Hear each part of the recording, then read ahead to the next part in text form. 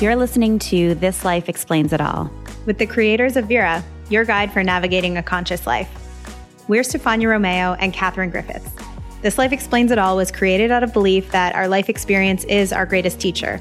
And as soul sisters and intuitives, we've spent the past decade completely obsessed with better understanding our minds and our bodies, all while running a mile a minute with busy careers as leaders in the tech startup world. On this podcast, we are bringing you the insights and lessons that have changed our lives with the thought leaders, healers, and dreamers behind them. We're discussing wellness practices, healing methods, and experiences that get us to think differently about life and live empowered. Whether you want to uplevel your health, your career, your relationship, or going through changes to your life path, this information can help you get there and let you know that we're right here with you. We believe life isn't meant to be lived linear, and no matter where you are right now, you're right on time.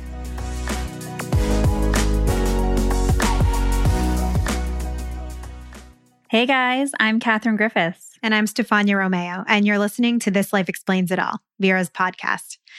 Today, we are super excited to bring you our guest, Selina Gray. Selina is a financial empowerment coach and an entrepreneur who has dedicated her career to helping women thrive in business and in financial success. As we start this new year, I know a lot of us are thinking about how do I get a better handle on how I'm managing my finances, how I'm calling in more financial success. What are the things that I can look at to help me do that? And that's why we wanted to bring this conversation to you.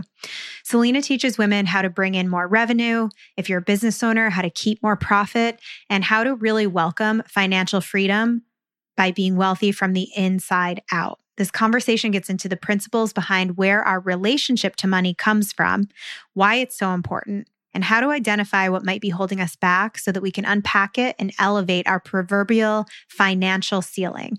Selina went from being a high-powered exec traveling the world to work with her finance clients to suffering extreme burnout, which completely changed the course of her life. She's here to share that and so much more on this episode.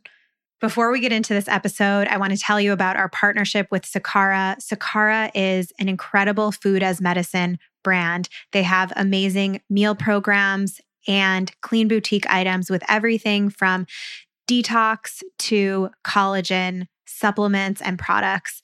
A little while back, I did Sakara's level 2 detox program, which is their level 2 of their meal program, created in partnership with healthcare providers and set up to help you eliminate toxins in your body, decrease any inflammation, swelling, puffiness, bloating, and reduce and shed any excess weight that you're holding on to that doesn't feel like it's yours. I've had amazing, amazing results with their products. And through our partnership, they're giving 20% off any first order using code XOVIRA. That's XOVIRRA. If you want to join me, I'm going to be doing the next round of level 2 detox. They do it once a month. Last time we got a little group together and we all cheered each other on, held each other accountable, and supported each other. I finished the 5 days feeling incredible. You can try the level 2 detox, or you can do any of their regular meal programs, which are healthy, nourishing, plant-based meals, or any of their clean boutique products. Some of my favorites are the collagen chocolates and the detox water.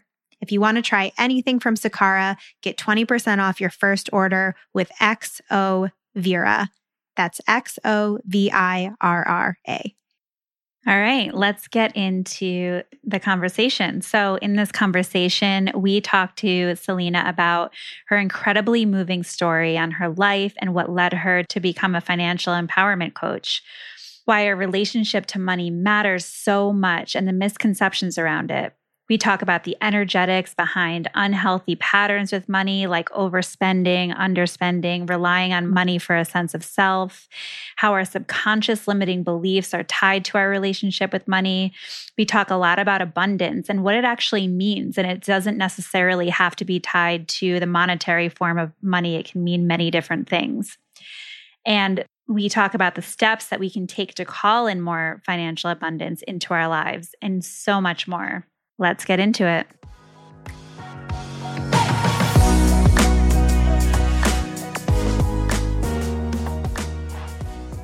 Welcome, Selina. We're so happy to have you on the podcast. I recently discovered you on Mark Grove's podcast, and I also saw that you were offering a course and listened to the podcast and really resonated with the information that you shared. So we really wanted to get you on. So we'd love to start out with your story and how you got into this work.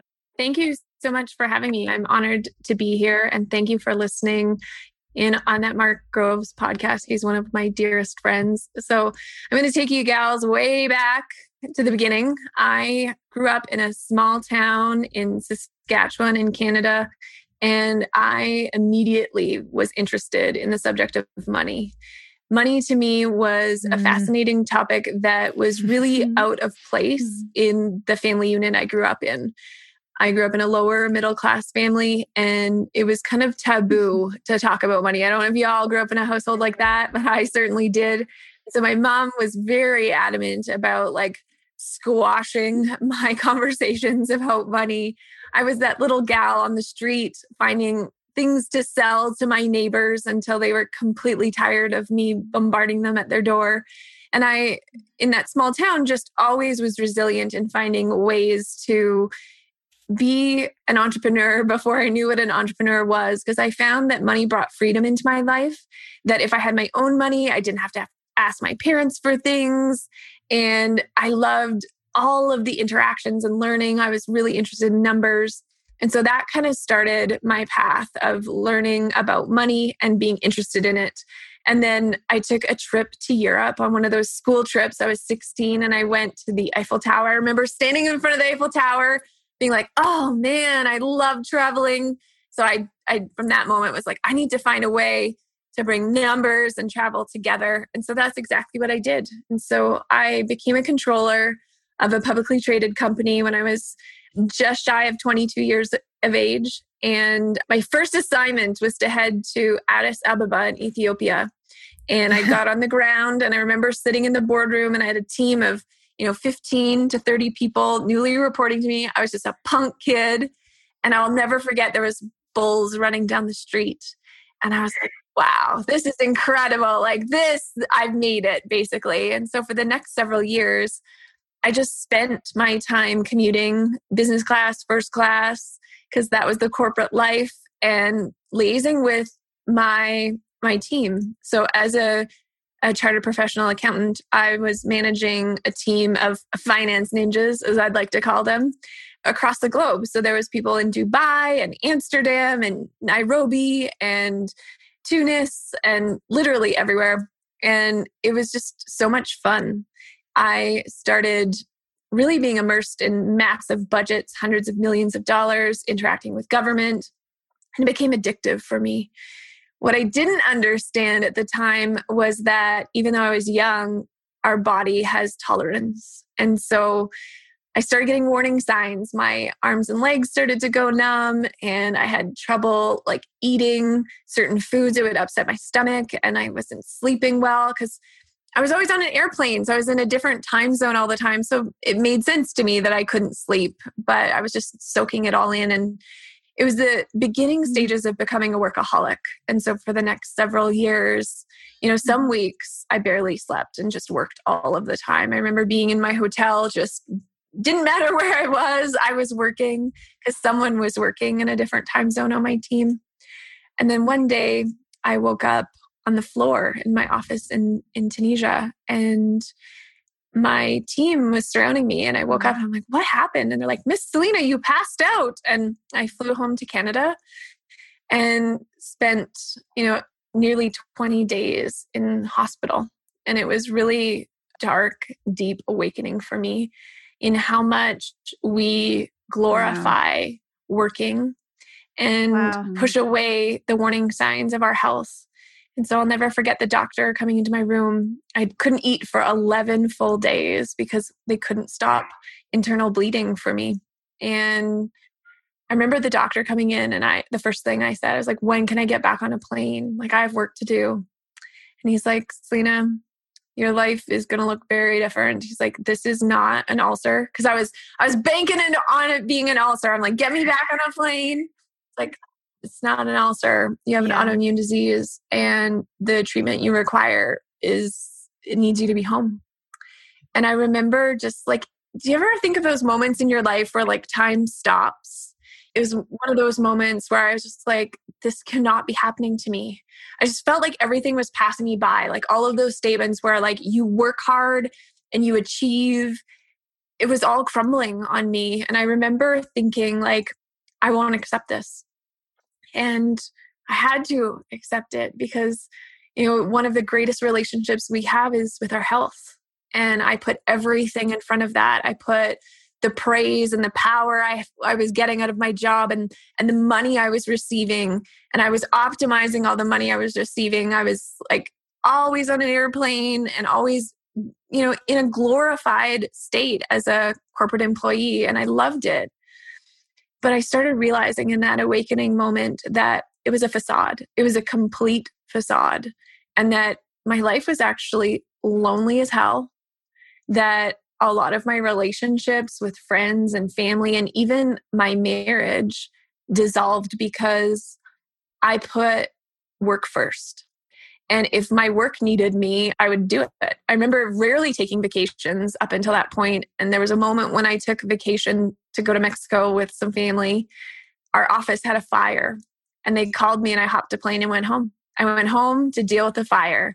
Like everything to do with work was more important than anything to do with my personal life. And in that moment, I started realizing just how unhealthy my addiction to work was, my addiction to praise was, my addiction to wealth was.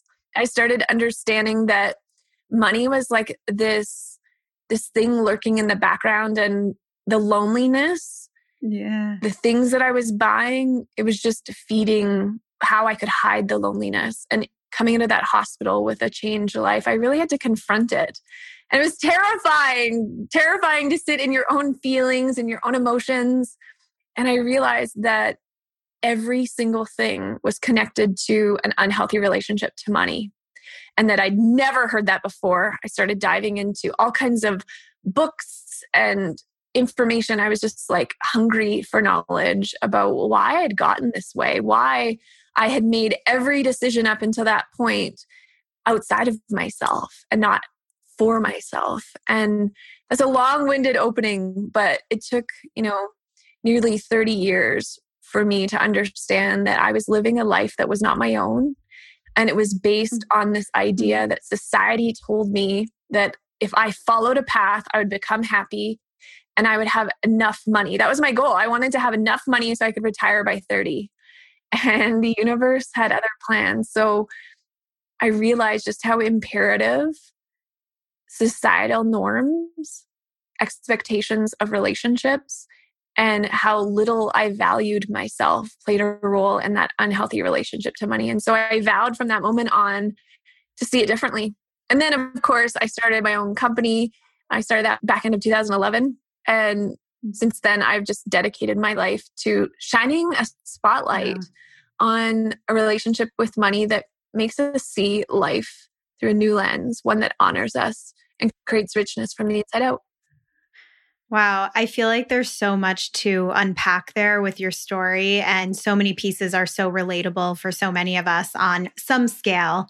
And you talk a lot about in your work, our relationship to money. Can you talk about why does our relationship to money matter, and what informs that relationship for most of us? I love this question. We've been taught our entire lives to see money as external to us, that it is something that we need in order to live a successful life. What is success? We've never been taught to even think about success. We've not been taught to understand that money is with us from the moment we are born until we perish. How morbid that may sound, it is the truth. It's something we need to live in our society. And it's also got a bunch of taboo things connected to it. Don't speak about it. Have a lot of it. Manage your spending habits. Save. Follow personal finance people. And be happy. And all of those things don't often get connected together intuitively. So I just want to step back and say that why I started seeing money as a relationship was that it was in all of the decisions I was making, whether it was direct or indirect. It was tied to every single decision. And how I mean is when I'd wake up every day to get to my work, I was feeling like I had something to prove. I had something to prove, and that was tied to my enoughness. And so if you're out there listening to this and you're doing something because you have something to prove, or there's an expectation on you, that's not actually something you have decided. It just lives in your subconscious. It's programming we've decided. So a relationship is something that you see and you honor. And how I define a relationship with money is the state of being connected with your highest self. That you're always thinking about your thoughts and your decisions and the emotions that come up as it relates to a loving, nurturing relationship with money. And money in this case is literally our highest self and the energetic state in which we possess, because it's from that place that we learn our enoughness and we learn our spending habits that feel healthy, and we make decisions that light us up, not the opposite. In our life, we've been taught to look at our friends and be like, oh, she has a really beautiful shirt. I need one of those. And it's just something that exists around us. And I want to put a spotlight on it and say, why? Why are we interacting this way with money? And why does it have to be negative? Why does it have to be perceived as greedy if we want to look at money differently? And instead to pause and say, it's something that's with me for life, and I'm going to prioritize it. It's something that lives within me and is filtered through decisions I make. And that always reminds us that we have power, because so many of us feel powerless in our relationship with money. What if we think about the state of being connected to ourselves, and also the state of how money nourishes our life, that we can see it and interact with it differently? I don't know about you, but I'd never heard anything like that. And I learned the hard way of making decisions based on someone else's expectations of myself nearly cost me my life.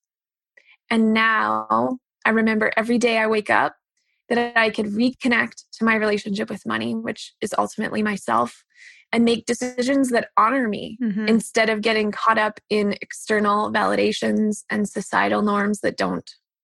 Yeah, I think that certainly resonates. And you said you hadn't, have we ever heard it framed that way? And I have not really thought about it that way, but it makes so much sense when you say it does inform every decision we make. And so why not examine that relationship? And I love that, from what I understand of your work and how you help people now, like it is possible to have financially abundant life without following some of what those norms we are conditioned to believe are.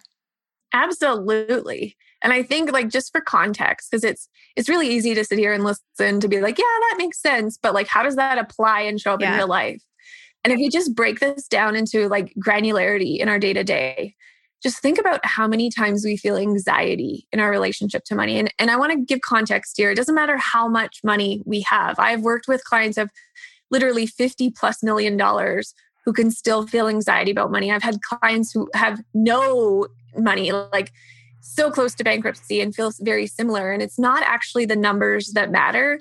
It's how we feel about what we have that creates scarcity. And so if we think about our day to day, and you wake up and you check your bank account and you feel anxiety, that, you don't want to check the mail because what bills live in there. You go to the grocery store and you feel anxious or concerned about buying organic groceries, or you live in a home that is just filled with things and none of it makes you happy, or you like are waiting for a bus and you're feeling consumed because you don't have enough. Every single one of those things is connected to our own worth and somehow directly relates to cash money. But what we don't think about is we have the opportunity to view it differently. And that's why what you said is so potent, because yes, if we start shining a light on the fact that there's so much that we can focus on that is good and that expands, and that relationship is about giving and receiving, anything is possible. And I've been so honored to witness that through thousands of client relationships. The biggest thing is we have to be willing to see it differently, that we have to be willing to change. Without that, it won't work. Mm-hmm. And I just want to leave this one other thing before we move on. This is why I feel like budgets don't work. They've been created to build a plan on how to spend, but it's putting a Band-Aid on a bigger problem. You know, if we're not looking at why we're creating a budget in the first place around the things we deeply love or that make us excited about our life, we're never going to follow it. If we don't get to the stories behind why we spend the way we do, budgets will never work. And they feel so restrictive. The whole concept of a budget can be feeling like scarcity. Mm-hmm. So we don't want to buy into it. I like the sound of that. I agree with that. I've never resonated with the budget. Yeah. Yeah. Never been naturally good at that either. So that's perfect. So that kind of leads into this next question that I'm curious about is, what are the energetics behind unhealthy patterns with money? So whether it's overspending or even underspending, not feeling worthy, relying on money for this sense of self, like what is going on behind some of those behaviors? Yeah. Oh my goodness. And it's different for everyone. So like, for example, if we all got $1,000 in this moment to spend as we saw fit without any restriction, we would all manage that differently. We would all take that $1,000. Some of us would save it all. Some of us would spend it all. Some would be a myriad in between. And I think that that is such a beautiful thing about money, that we all look at it entirely unique, like a fingerprint. And that is to be celebrated, that we don't have to just be uniform in our thinking. And the thing for me with feeling around money is as soon as it's really tied to anxiousness or anger or shame or anything that really like catches you in your gut that doesn't feel good, it's an invitation to heal. And what I mean by that is there's always something tied to that emotion that's much deeper than at surface level. And so I'll give an example in my life. When I was in grade 11, I had to bring pretzels to school. And you're like, where is this coming from? But this gets to the granular level of what I mean. So I had to bring pretzels to school. I didn't have enough money to buy the brand name pretzels, so I bought no name pretzels. And all of my classmates completely made fun of me. They're like spitting out the pretzels. They're like, these are terrible. You're such a loser. And this small moment in time for one day in school shaped nearly 15 years of spending for me. And why I highlight this is because it's not intuitive to think this way. There's no way before digging into this work, I would have said, yes, there's this moment in grade 11 when someone shamed me for bringing no names pretzels that would have guided my decisions in the years forward, but it did. And why it did was because someone made me feel like I couldn't just be me, that the money I had could buy no name pretzels and that just wasn't good enough. So in order to keep me safe, I decided to wear a mask of really expensive labels. For years, I would buy Burberry coats and Louboutin heels and Louis Vuitton everything. And I just convinced myself it's because I love the labels. And don't get me wrong, I love me a good luxury brand. But what was really behind the spending was not enoughness. And this idea that I had to look a certain way to be taken seriously. So if you would have seen me in my corporate days, I would have been decked out head to toe instead of, wearing what I'm wearing now, which doesn't matter. As long as we feel good in it, that's the point. But to me, it was like some armor. It was like, you're never going to call me no name again. I am worthy. And I used clothing to shield myself. And how I figured this out was through those moments in time. And I encourage you to look for your own pretzel story if you're listening to this. And they can be both limiting and empowering. They can be positive or negative, or you have those phrases in your brain from your parents. We can't afford that. We don't buy those things. And all of a sudden we catch ourselves, oh my gosh, I say to myself like 15 times, yeah, I can't afford that. Where is that coming from? It's from your programming when you were a kid. It's so natural as humans that we take in our surroundings, especially as children, and let them influence us. And then our brain automates those things so that as adults, what we're seeing is just old programming, but we haven't consciously even recognized it. So I love to have people explore this. When you have negative feelings around money, start looking past those feelings to what happens. And I'm running a women entrepreneur group right now. And one of the ladies said, she's like, because we were diving into this topic, she's like, I can hear my dad's voice. I can hear my dad's voice. We don't need that. She's like, I hear it now. And I never realized it was his voice. I thought it was my own.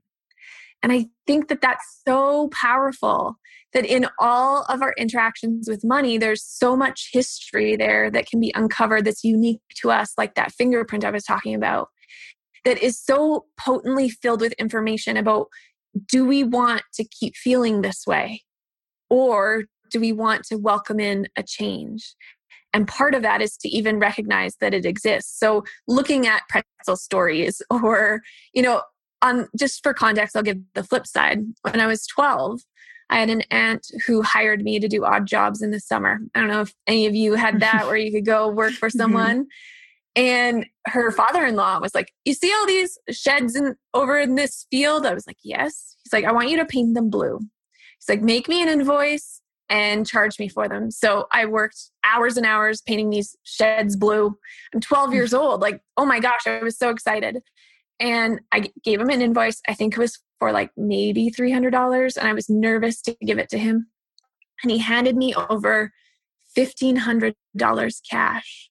And he said to me, Selina, you get paid for the job you did, not the time you put in.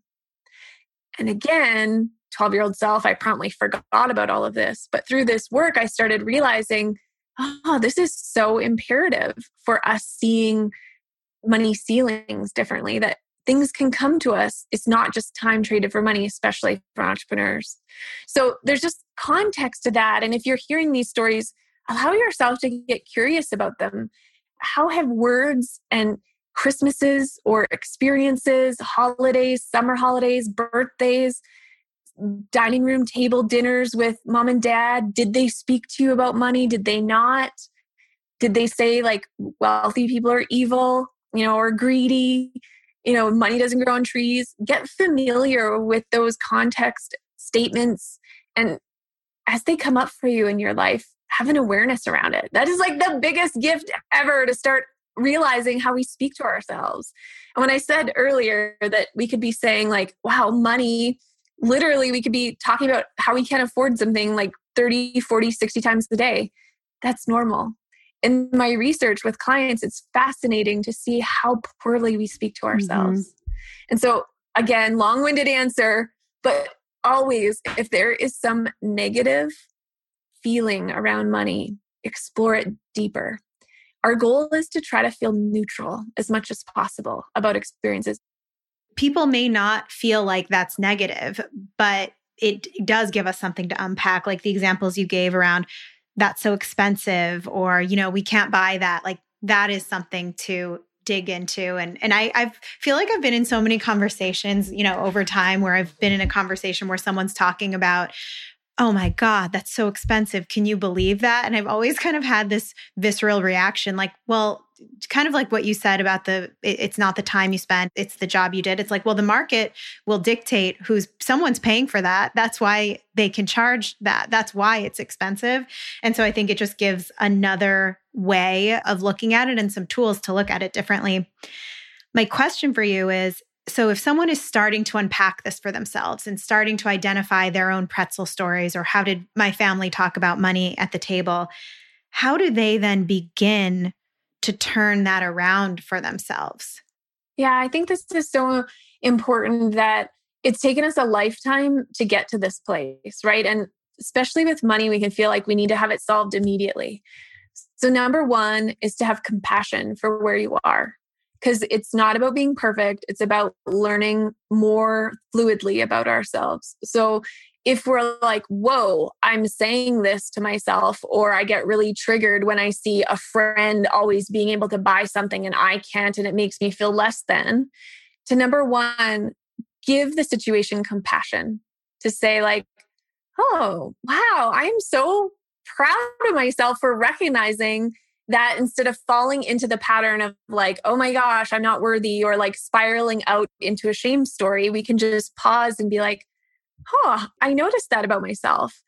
And then next is to get curious about what we actually want. Because I think it can be so automatic that we look externally for things. And I love what you said earlier about like that we can decide for ourselves, because some people will really want what you have and some people won't. Like everyone situation with money is a little bit different and our wants and needs are different. And so it's coming back to really quieting the noise around us and saying, well, what do I want? Like actually putting a voice to, okay, why is this upsetting me? Why is this upsetting me? Why do I feel anxious? And just asking a question and saying, like, is this something that I feel like is my truth that I can never have? And why is that? Or is this a lie? Is this a lie that, no, this is just someone else told me I couldn't do it? And what could it look like if I wanted it? And it feels too much like a stretch. It's just like the curiosity about it. Because sometimes we're so eager to stop the ability for us to see beyond ourselves, like what's possible for us. So first, compassion. Two, very much getting curious about if that's our truth or not. And three, like, how could this feel if I allowed myself to dream this? How could it feel? So for example, like, some of us might really be wanting to create businesses right now, listening to this. And you're in a position that maybe you don't love, but everyone said be grateful for it because there's not a lot of jobs right now. Absolutely, we can be grateful for that. But we can also acknowledge our soul's calling is bigger. And so one of the things is like to have compassion. Yes, there are so many people who don't have jobs, and I am so grateful to have one. And it also is the truth that I want more, and it's not wrong for me to want more. And then how can I turn that into like figuring out a plan for myself? Well, getting curious on what a business could look like for me. What could that feel like? What am I good at? What are my gifts? Like how much money would I need to feel safe to leave this job and start my business? So that's kind of an example of like just analyzing the situation differently, having compassion, getting curious, and then trying to put some real thought to it. Because I really believe if we can't see it in the future, we won't go for it because we've imposed a limitation and a ceiling on ourselves. And I think that's especially true in money. I'm going to use this example.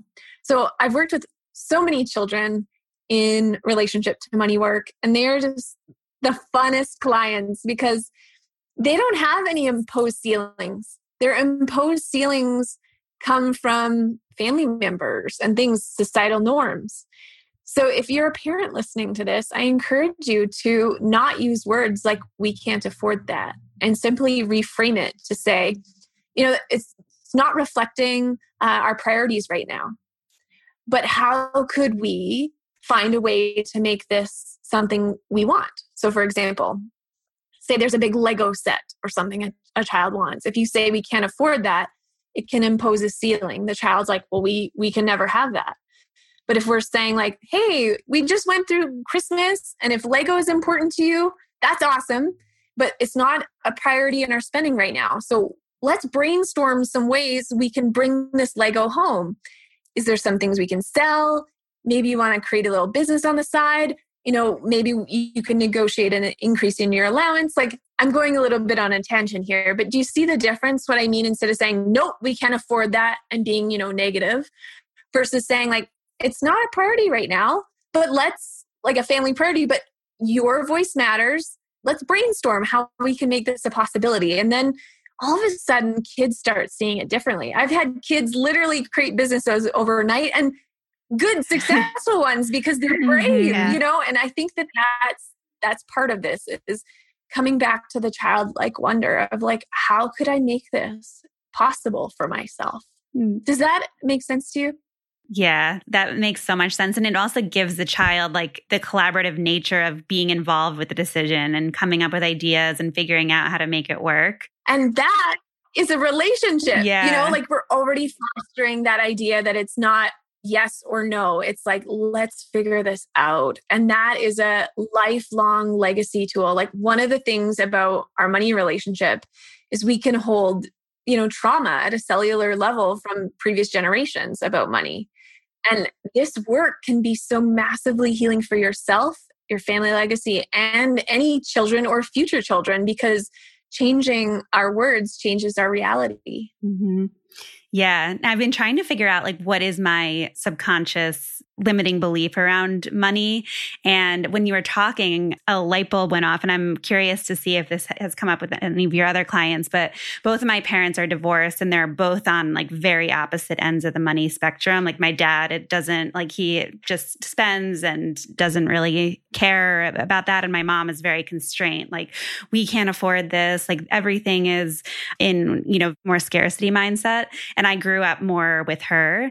And I was just thinking, because I started working at a really early age, like when I was like 13 or 14, because I believed that I felt so bad for spending my mom's money that I wanted to do it all myself and just start making my own money. And I realized that I still do that now.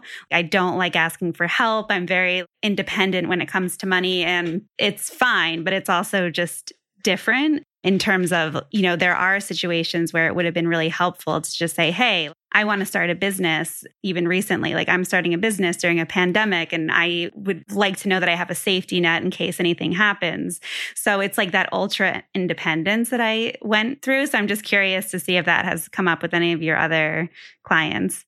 Absolutely. So first, thank you for sharing that. And second, I feel like it is very normal for us to either be similar to one parent or exactly opposite. And it depends on like where that lands, but it's always a good starting point, because what you said was really powerful, because most people are like, I don't know my subconscious imprinting and my money programming. Of course we don't. We've never like thought about it like that. And so I'm so grateful you brought that up, because it's usually through other people's stories that we go, oh yes, I remember. Like, for example, Mark Groves, when we were chatting about, I'm not sure which podcast you would have listened to with him and I, but one of his main stories was literally getting a GoBot instead of a transformer. And he's like, well, this is ridiculous. But like, it's important to unpack, because it literally filters in so many of our decisions. And so I want to thank you for sharing that. And two, just for everyone listening, it's not normal for us to talk in this way in the external world about money programming and stories. So what a gift we can give ourselves to get curious about our own, because then we're like, what should we do with it? And so, yes, I've heard iterations very similar to yours. In fact, I identify as a very ultra independent person too. And I think that all of that is totally great until it's connected to something that feels like anxiety or anxiousness, or we have to do it that way because. And I'm so curious about like your reaction to mom, like not wanting to be a burden for her. Often that's very normal for kids. We don't want to be expensive for our parents who are very frugal. So then we're like, well, I need to work immediately. And then what can happen is it's just never enough. I've had clients worth several $1 million, and they need $2 million in the bank, and then they need 4, and then they need 6. It just is a never ending pit. And so, yes, to just take pause and say like honoring your little self. And if you happen to see the recording of this, you'll see I have like a picture of my little self beside me. And if you're just listening, it's just a picture of little me. And why I love to do that is to remember that there's a little person living within us calling many money shots, if you will, always like saying, hey, listen to me. And so remembering that she lives or he lives or they live within you, and just honoring that they have a voice. Like for you, just asking yourself right now and being like, well, do I really want to be independent like this? And why won't I accept help? What does that reflect upon me if I was to receive help? Does it make me feel weak? Does it make me feel like a burden? And to get curious around how that showed up in your past with your mom per se. And I just want to share one more quick thing about that. I had a client, very similar story, and she was very independent and she didn't want to do anything that really bothered her dad. And so fast forward as an entrepreneur, she started having very successful months. And then all of a sudden she started catching herself. She wanted to spend. She was like online shopping and she bought temporary tattoos. She's like, why did I buy these temporary tattoos? I don't even like them. And I was like, well, have you been honoring your little self? Have you been asking her if she feels safe and listening? She's like, no. And then she went into meditation and literally she's like, this is why I bought the tattoos. And I know this can sound a little potentially out there for some people listening to this information for the first time, but our little selves are guiding us in our money. And I think it's important to give them a voice. And it doesn't have to mean that they're forgotten or they lead the show. It's just knowing that they're safe. And I think for you, inviting yourself, Kat, to just say like, okay, this independence, I can be proud of this and also choose to see it differently. Like if I want to create a business and, give my little self a voice and make her feel safe, how could I receive help that doesn't make me feel less than? What could that look like? How could I be open to that? Something like that, to get curious about how it plays in. And then you'll find other stories that help solidify it from your past as well. Does that resonate at all for you? Yeah, definitely. And even as you're talking too, like another thing I would always, when I was choosing a degree in college, and I would always do it based on money. And I don't regret it because I had an amazing career and an amazing experience. But I just remember it was always like, well, I can't do that because it won't make money. I have to do this. And I think a lot of people can probably relate to that too. It's like, well, if I really want to do this career that lights me up, it would, won't make money. So you choose something that isn't. And there's that feeling. Yeah. There's that ceiling, because I agree with you. Like many careers look really fun and you're like, well, I could never do that. And that's programming for us, right? Like societal programming saying, nope, that's not a good decision. And often parents influence us, like you need a good job and whatever that means. But, standing on the other side of this work, I would say like it's been phenomenal to watch how many of us go through degrees that we're still proud of and they're still part of our money story. But then we go ahead and like pursue our passion and to not let that hold us up.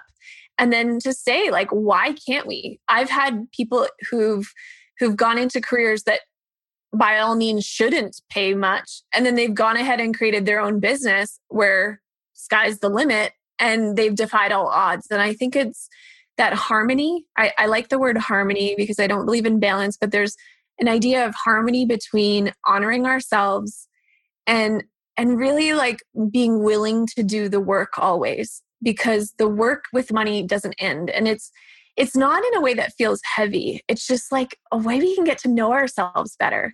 Like that's what I meant when we opened this call, when we're like, money is in all decisions. Like think about how you chose your university or college based on money. It guided your entire career for some of us, like that is a perfect example.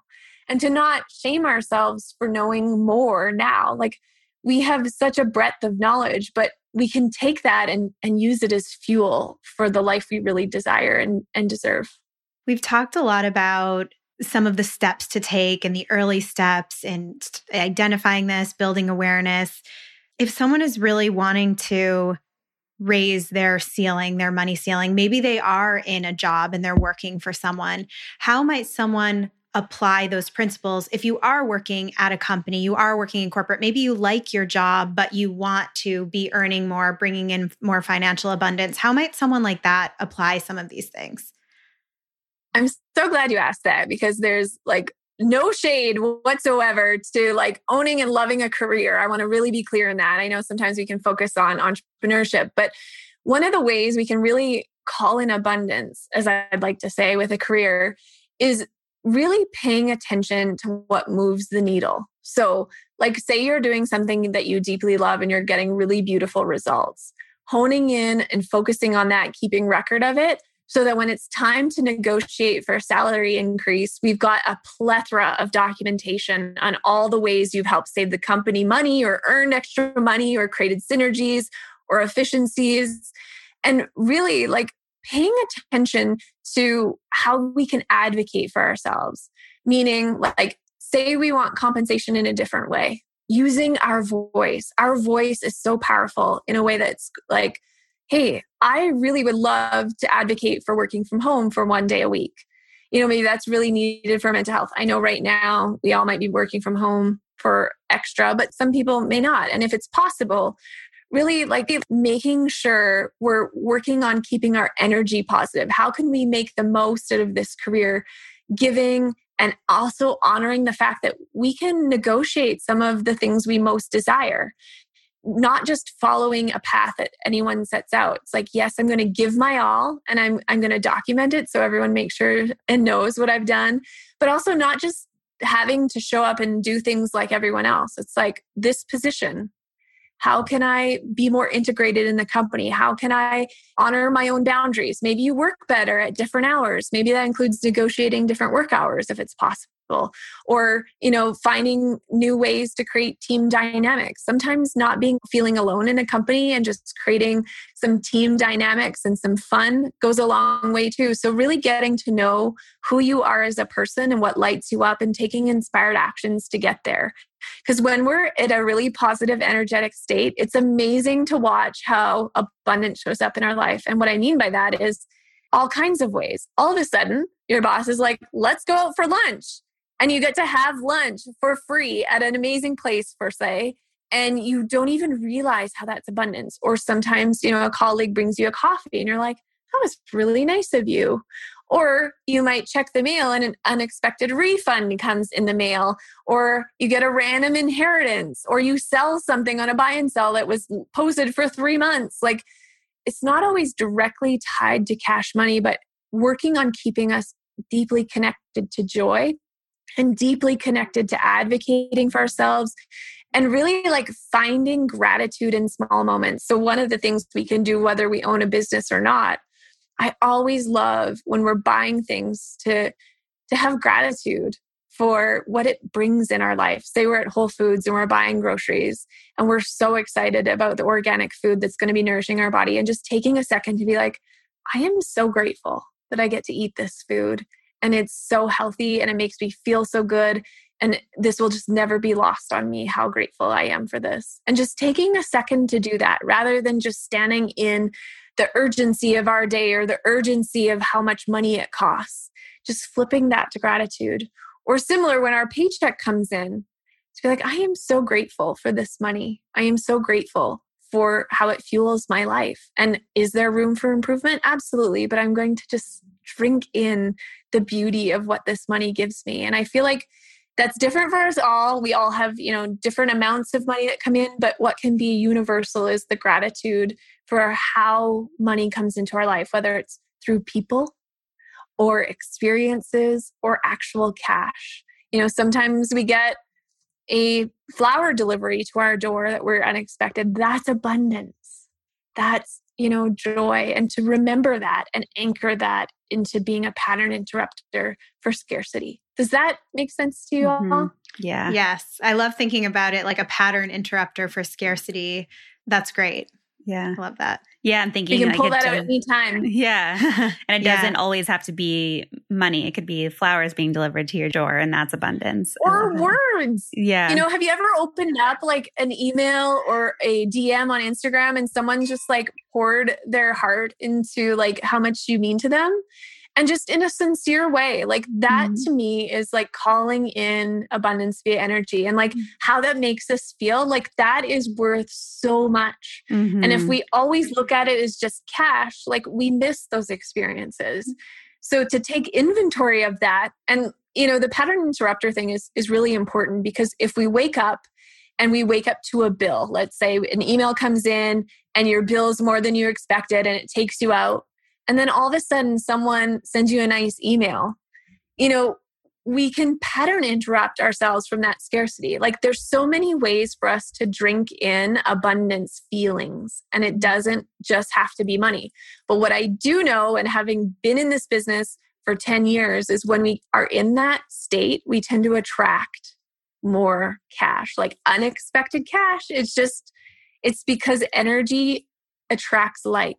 So if we tend to be in that state of like being in the flow of appreciation and gratitude, often it shows up. And it's not a universal, of course, life happens, but reminding ourselves that we have the ability to practice gratitude in the smallest of spaces and to break up scarcity gives us our power back.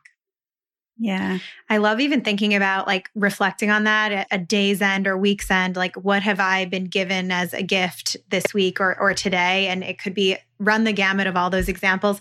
I had a period of time, I think it was probably a couple of months ago, where there was a week or two where I kept getting unexpected gifts. Like a client sent me a gift. I got a gift from a brand. I went out to a really nice dinner with a friend and her parents called and said they wanted to pick up the tab for us. Just things like that like kept happening. And I remember reflecting on this with my friend and saying, wow, this is a week where all of these kind of gifts, unexpected kind of abundance has come through. And she's like, oh my God, I never would have thought that about any of these things that have happened, but now I'm going to. And in my experience, it does align with other things coming in as well. It's like pay attention to all these little things and be grateful for them. And you might notice more is coming your way, has been my experience. Yeah, I love that, Cher. Thank you so much for sharing that with us. And also it's also what we focus on expands, like that age-old statement. Like when you say you're car shopping and you want to buy a car, all of a sudden you notice them all over the street, right? Like that's just intuitive how it works. And the other piece I want to add, because we didn't focus necessarily on the numbers in this discussion, but we can also really stand in our power when we feel powerless in our numbers relationship. When, say, we have debt or something and we're feeling very powerless in it. One of the ways we can, up the ante on our abundance is to call that lender and lead with compassion and curiosity and say like, hey, I've got this debt. I'm really working on synergizing my cash flow. And of course, I'm a bean counter. So you may not say it like that per se. You might be like, hey, I'm really working on my cash flow. I'm hoping that you might be open to a reduction in interest rate or like an interest-free holiday for 6 months. And you'd be amazed at how often they'll say yes. And if they don't, you can ask for a supervisor or call back again, and especially that can feel annoying. Like, I don't want to call my lender, but I've had clients do this and save themselves thousands of dollars. And that's abundance, not having to spend money on interest and standing in our power. So there's ways we can do that with energy. And then also ways we can literally just do that with honoring our numbers. Or knowing your money personality. Like my stress response is to be a money hoarder. That's part of my personality. If I'm independent and I'm in stress mode, I might like take all of that money and put it into my savings account. But learning that, part of money is to give and receive. Like we do need to spend. We can't just hoard it all. That's also a bit toxic, to come into that middle ground to say like, well, what do I want to spend on? And nicknaming your account something fun so that you actually get excited to open up your bank account. I've had women business owners who despise tax. And we get into the reasons behind tax and how amazing it is to actually have to pay tax. And then one of them's like, well, I'm going to name my account Taxgasm because that makes me happy. Like play on words. You can be fun and creative with anything, and I think that's the same thing with budgeting or cash flow or just working on seeing it differently. It's with energy, but then done best when coupled with strategy. In my opinion, money work is 70% mindset. So standing in what we're talking about, like knowing our emotions, if it honors us, pattern interrupters. But then we also need some strategy on the numbers because we can't just be like, yes, I'm going to call it in. We have to catch it. Yeah. We have to catch it and put it with intention. So I feel like to make sure that that's fully stated in this conversation that, token CPA also has to say like, really honor the fact that your relationship to money can include experts. Have a dream team. We're all deserving of a financial dream team. And part of our power is to ask questions when we don't understand. Just because we aren't taught money at a granular level doesn't mean we can't ask questions. Be brave to ask bold questions because who decided money questions are silly in the first place? I don't agree with that. It's part of our power. Yeah. And I was just thinking too, like, because I've heard that money and love are connected. And I wonder if it goes back to being grateful. So if you're grateful every day for whether it's a romantic relationship or your friendships or whatever, and you have compassion, then that's a relationship that's also tied to the same thing you would do for money. So then more of that comes in. So then you get more love and you get more appreciation. And if you do that with money too, then you get more of that. Is that why they're connected?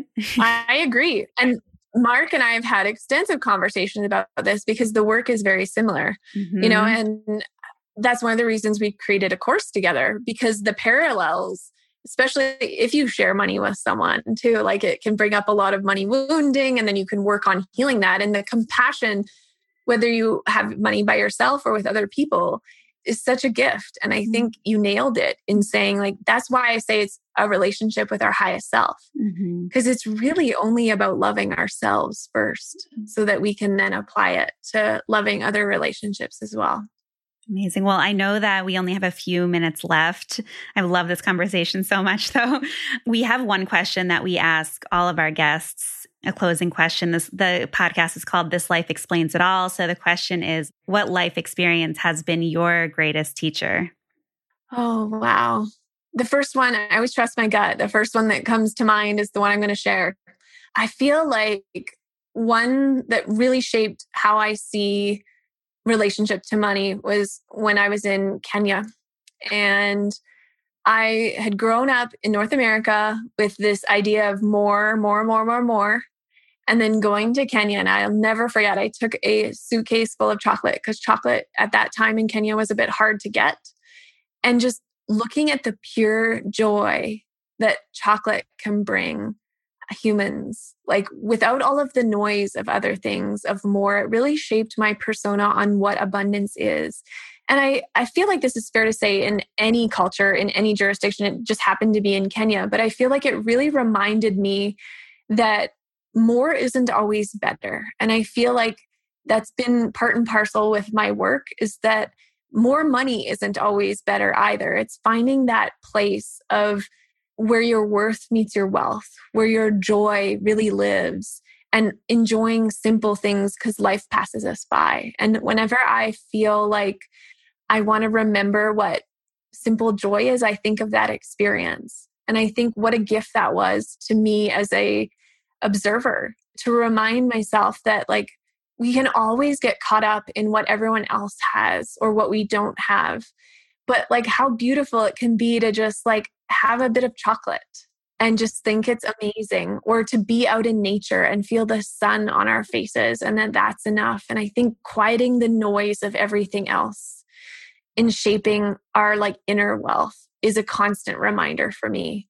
And I hope that that makes sense, because in my brain, I'm always like going back to that as a reference point for like, am I happy? Can I really be super excited about small things? Because we can lose sight of it in our busy lives, in our focus on things that don't really matter, in external validation. What's your simple piece of chocolate that just brings you so much joy, and it doesn't matter what anyone else thinks?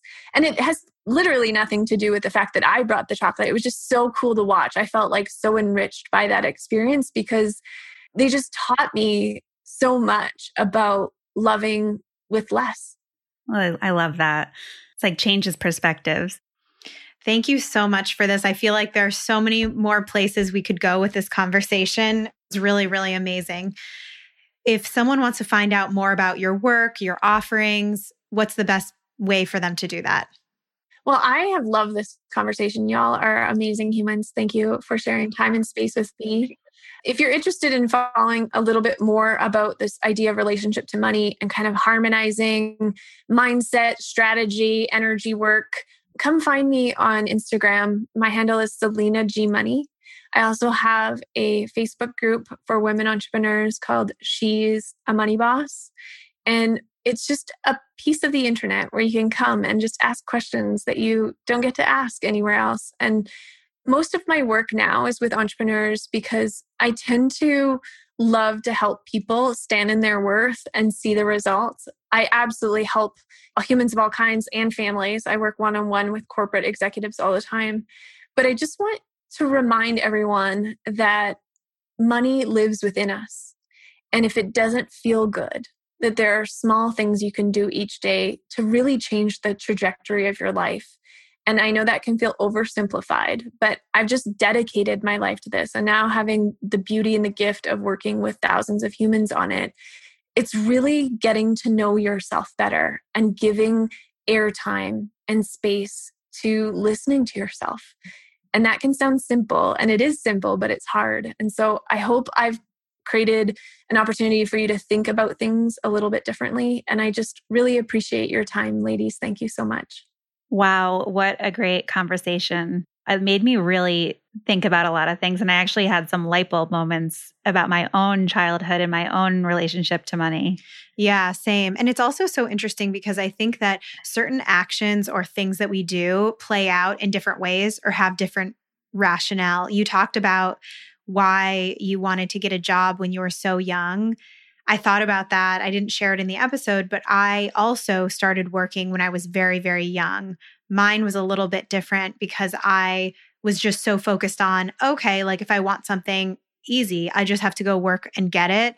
Maybe that contributed to some other ways of being that I am, but I thought that that was really interesting. And I'm definitely going to be thinking about what are my pretzel moments, as she shared when she gave her pretzel example of those moments in childhood that really define how you view your relationship to money. All right, let us know what you think. Let us know if you have any aha moments as you think about your childhood and forming your relationship to money, or even how it's manifesting for you now. Next week, we have another awesome guest, all in this theme of it's a new year, a new start. We've looked at our relationship to money. Now let's look at how we're nourishing ourselves. We have Jeanette Hyde on the podcast. If you're in the wellness world, you may have heard of her. She is one of the top nutritional therapists in the UK. She's been featured in a lot of the publications by the interviewers that you may know and love. And we are so excited to have her on the podcast. So she'll be on next week. Yes, I'm super excited to dig into our nutrition with her. All right. Well, until next week, I'm Catherine Griffiths. And I'm Stefania Romeo. Catch you next time.